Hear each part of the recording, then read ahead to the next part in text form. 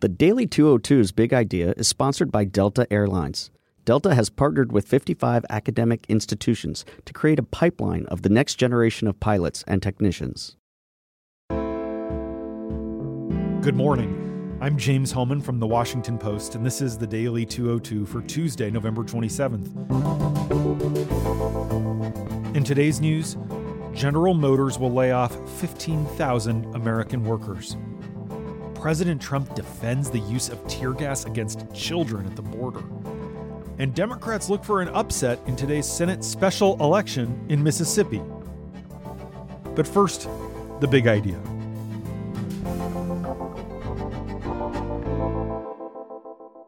Special counsel Bob Mueller's team of prosecutors accused Paul Manafort of lying to them after pleading guilty. Manafort denies doing so intentionally, but both sides agreed in a court filing late Monday night that U.S. District Judge Amy Berman Jackson should set sentencing immediately.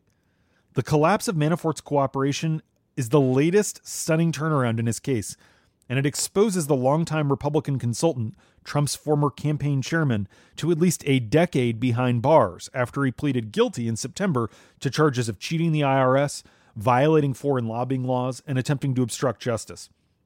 The filing also indicates that Mueller's team may have lost its potentially most valuable witness in Manafort, someone who was present during discussions at the heart of the special counsel's mission to determine if any Americans conspired with Russia's efforts to sway the U.S. election. Meanwhile, Jerome Corsi, a former associate of Trump confidant Roger Stone, rejected a plea deal offered by Mueller's team, seemingly denying the special counsel another cooperating witness. Corsi said he would have been forced to say untruthfully that he intentionally lied to investigators. In fact, Corsi says he was merely forgetful in his initial answers to Mueller's team about his interest in the activities of WikiLeaks, which released the hacked Democratic emails that had been provided by Russian military intelligence during the 2016 campaign. Corsi said he first told investigators that he never encouraged anyone to go see WikiLeaks founder Julian Assange during that summer of 2016. But Corsi tells the Post that after reviewing his emails, he realizes that between July 2016 and August 2016, he had offered to go visit Assange in the Ecuadorian embassy if his then boss, WorldNet Daily editor-in-chief Joseph Farah, purchased him a plane ticket to London. Corsi said he also forwarded to another friend an email in which Corsi said Stone urged that someone, quote, get to Assange immediately. Stone confirmed Monday that he sent that email. He tells us that the exchange supports his claim that he had no advanced knowledge of the WikiLeaks releases. He texted, "Why would I be asking for something I already had?" And that's the big idea. Here are three other headlines that should be on your radar. Number one, General Motors announced it will close 5 factories and lay off nearly 15,000 workers in a move that shows the economy may be starting to slow. The automaker said it would save $6 billion annually by thinning its salaried management ranks, dropping thousands of American and Canadian factory workers, and emphasizing the production of larger sports utility vehicles rather than sedans. GM's announcement sounded an incongruous note amid otherwise plentiful signs of U.S. economic health. The last 6 months have produced the economy's best back-to-back quarters in 4 years. The unemployment rate is near a half-century low, and corporate profits are exceeding expectations. Yet the automaker's overhaul is a reminder that the economic expansion, which began in June 2009, already is the second longest since modern record-keeping began back in 1854. Few economists anticipate a recession anytime soon, but the annualized rate of auto sales has fallen by 1 million vehicles since September 2017, and data on retail sales, industrial production, and housing all suggest that the economy is tiring. The communities affected by GM's decision are spread across the nation's politically vital midsection. Car plants in Detroit and Lordstown, Ohio will stop production next year of the Chevy Impala, Cruze, and Volt, as well as the Cadillac CT6 and the Buick LaCrosse.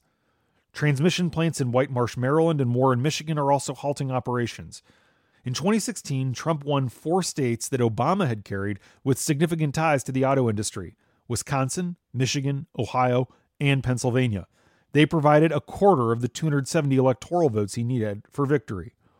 During an October 2016 campaign rally in Warren, Michigan, where a transmission plant is shutting down and thousands will soon lose their jobs, Trump told auto workers, quote, "If I'm elected, you won't lose one plant. You'll have plants coming into this country.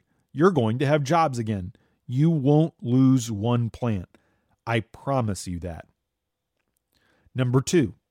Homeland Security officials defended the use of tear gas at the southern border and predicted more confrontations ahead and more closures of ports of entry. Facing dismal conditions in Mexico and long waits for the chance to request asylum in the United States, thousands of Central American migrants are becoming more agitated, and officials see no quick resolution to the tensions that erupted Sunday. The flow of caravan groups to Tijuana has slowed in recent days, but busloads of other migrants have arrived in Mexicali, 90 miles to the east, where the U.S. border crossing has even less capacity to process asylum seekers. Desperation there could leave U.S. border agents facing volatile crowds in 2 locations. On Monday, critics of the Trump administration denounced border agents' use of force on groups that included families with children.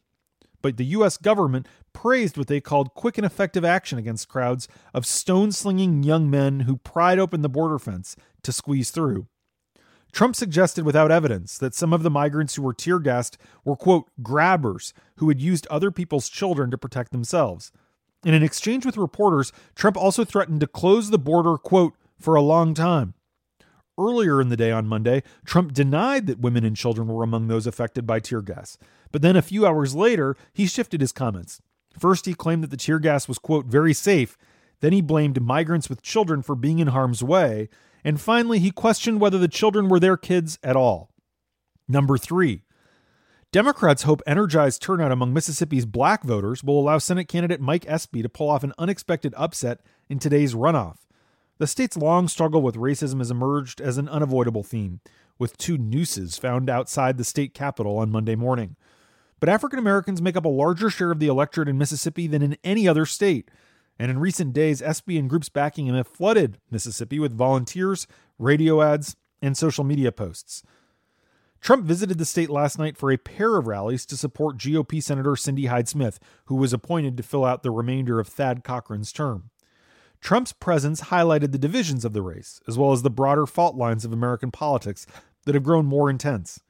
As the president spoke before largely white crowds, Espy headlined a black church event in the state capitol, with passionate prayers, loud music, and frequent references to Senator Espy. But the president on Monday sought to portray Espy as the one who is out of step with modern-day Mississippi. He asked, quote, how does he fit in? How does he fit in? In fact, Espy's family has run funeral homes in the Delta for generations, and he served 3 terms as a congressman before Bill Clinton tapped him as agriculture secretary. By yoking himself with Hyde-Smith, Trump is backing a politician who said she would sit with a supporter in the front row of a public hanging, who donned a Confederate uniform to promote tourism at Jefferson Davis's home, and who graduated from a segregation academy while sending her daughter to another. Republican strategists privately say Hyde-Smith has stumbled badly and struggled to generate momentum, though they are confident she will ultimately prevail tonight.